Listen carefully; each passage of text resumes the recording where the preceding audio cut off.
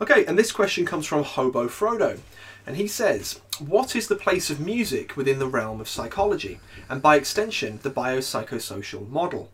Is music simply a means by which the unconscious can push out messages?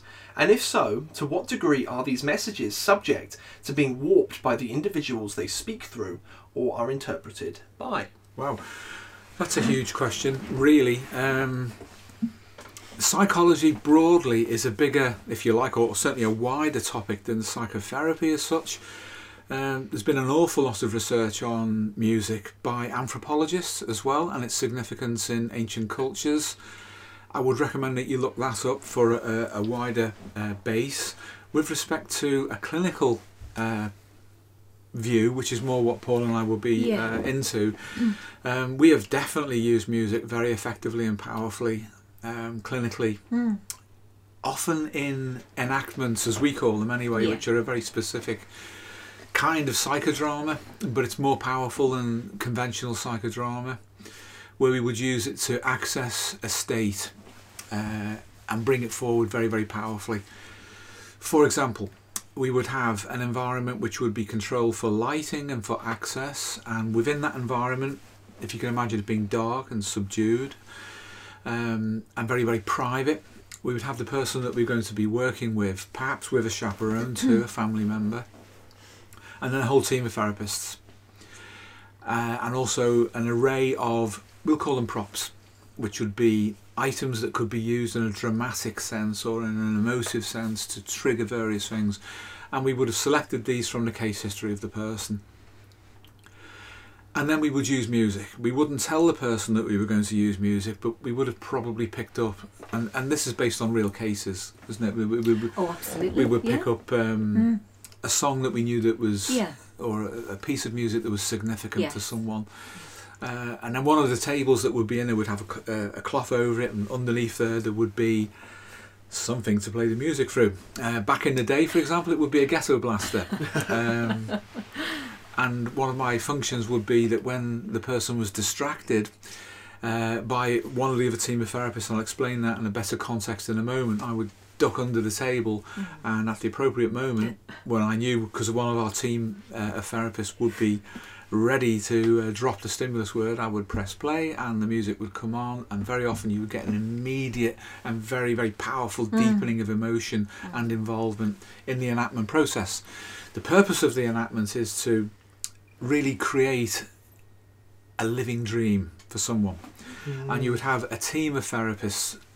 These were people that we would know and trust, and we'd work with, and mostly we'd train them personally, so we knew they would have access to the case study. They would never meet the person going through the enactment again after this meeting.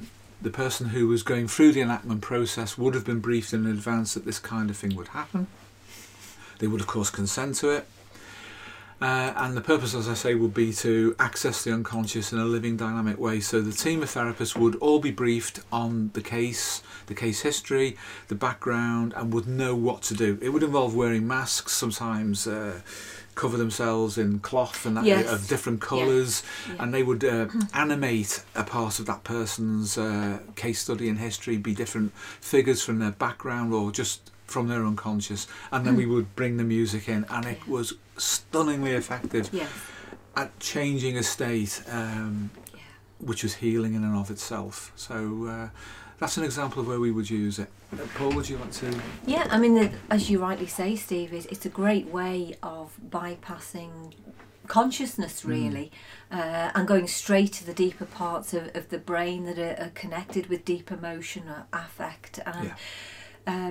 People would have very, very little resistance to that, and obviously it helped, I think, too, that they didn't know it was going to happen. No. But a very, very powerful way of eliciting emotion, particularly for people who we probably think of as being alexithymic, as being without emotion, or people who felt they had difficulty in actually accessing emotion in themselves. Yeah, with alexithymia specifically meaning...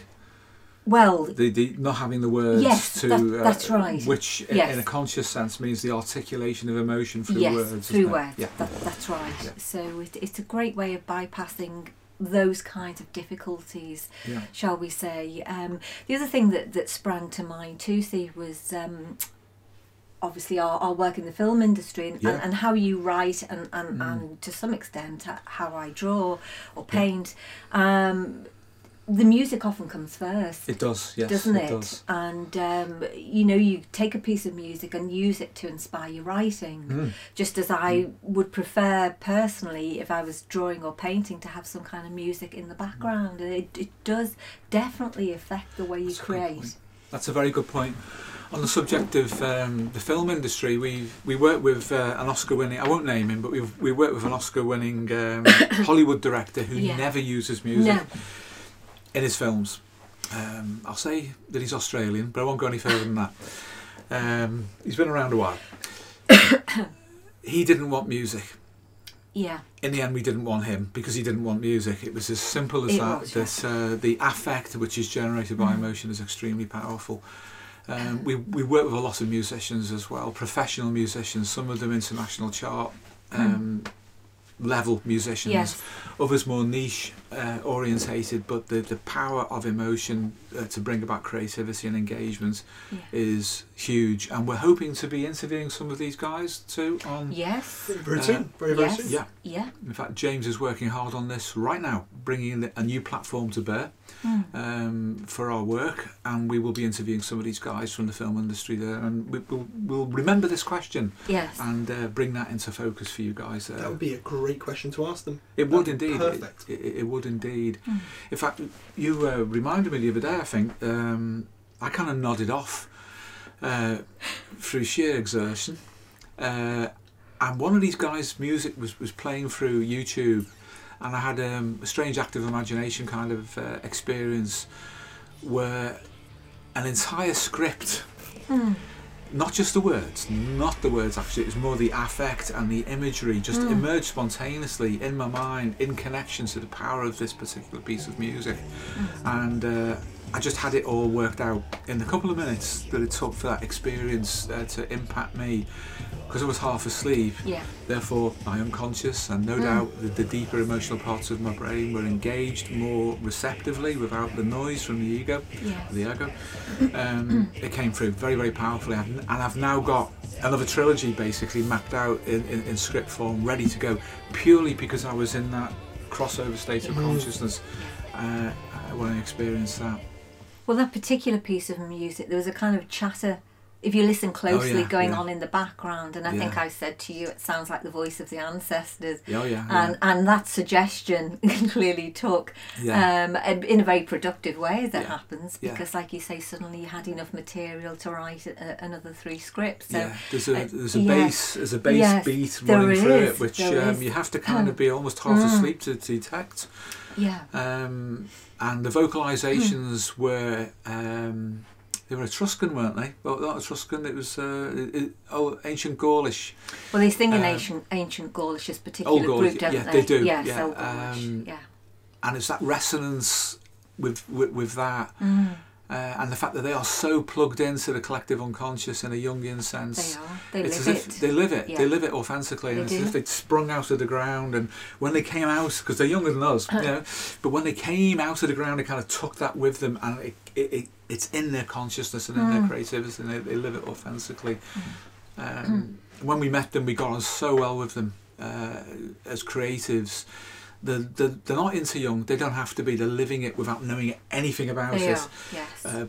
But that was the bridge of understanding between us, and that's why we're collaborating with them. So that's another example of where music can be really powerful. Is it all right to say the name of the band and maybe put the song in there as well? Put it into the video. Yeah, it's Helveti. It is. Catarix. I'm just going straight into it. It's Catarix. That's C-A-T, and it's V-R-I-X. The V being like a U in Latin, and it's an incredibly powerful thing. In fact, the guy singing, Krigel Glansman, and the young lady Fabi, will be in some of our film projects. Their cast are purely on the power of their creativity and their performance and their humanity. As living human beings, they're so engaged with their craft, and are so of the members of the band so incredible. All hugely talented. They're all hugely talented. One of them, I won't name him yet. I'm hoping to interview him as well, has been on his own self-generated opus of individuation and self-analysis for years. And we really admire what he's done. He's done it without any external guidance at all. He's relied upon his own resources from within and his own creativity. And he's been through a hell of a lot. Oh, yeah.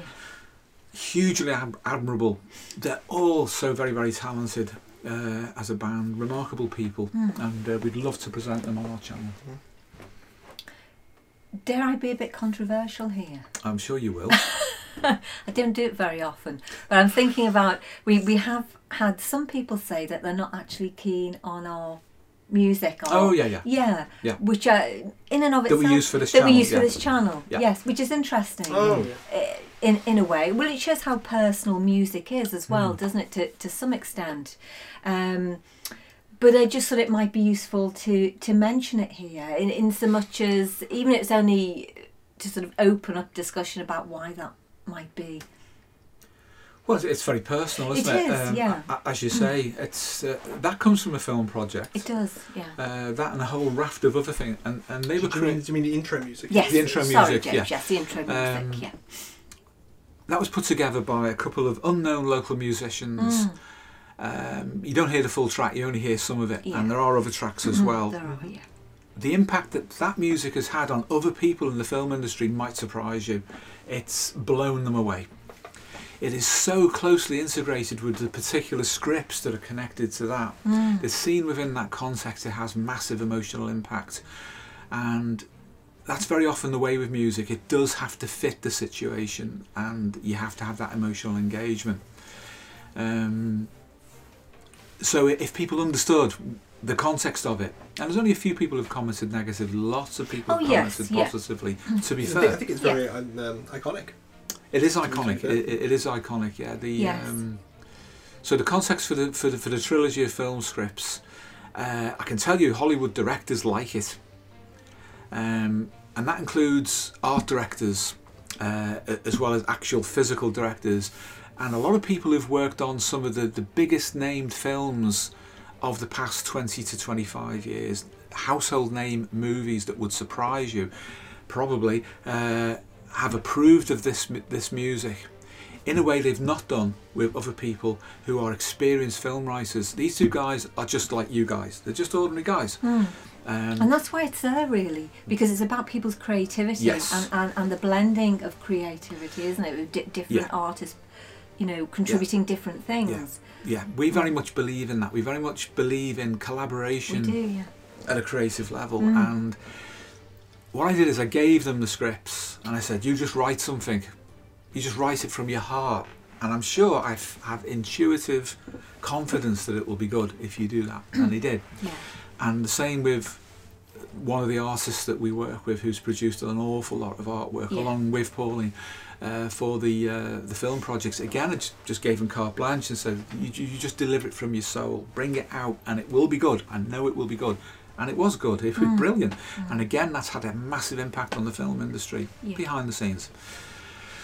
So this collaboration, when people bottom out, they get deep down, all the surface structure differences in individual personalities disappear. You start to get down to the core of something which motivates you all, which is why I trust that process very, very much.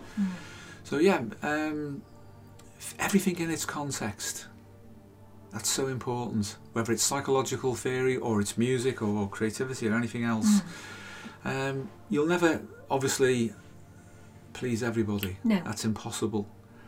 But emotional connection, if you can get it, that's decisive in everything in life, and that includes therapy. If you can get the right emotional connection, not just a discharge, like your average counsellor looks for, like, an abreaction or a catharsis, but something that moves someone deep from their brainstem through their instinct right down to the genome. That's transformational. That is truly numinous, as Pauline often says about such experiences.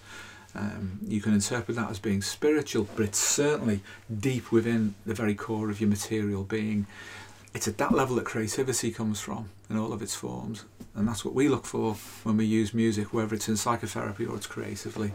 And there's partly really the justification for having it there, because it's about valuing someone's creativity, and as you rightly say, we never interfere in that process. No, never. It would be wrong to do so. Never. Never. We let the creatives create without interference.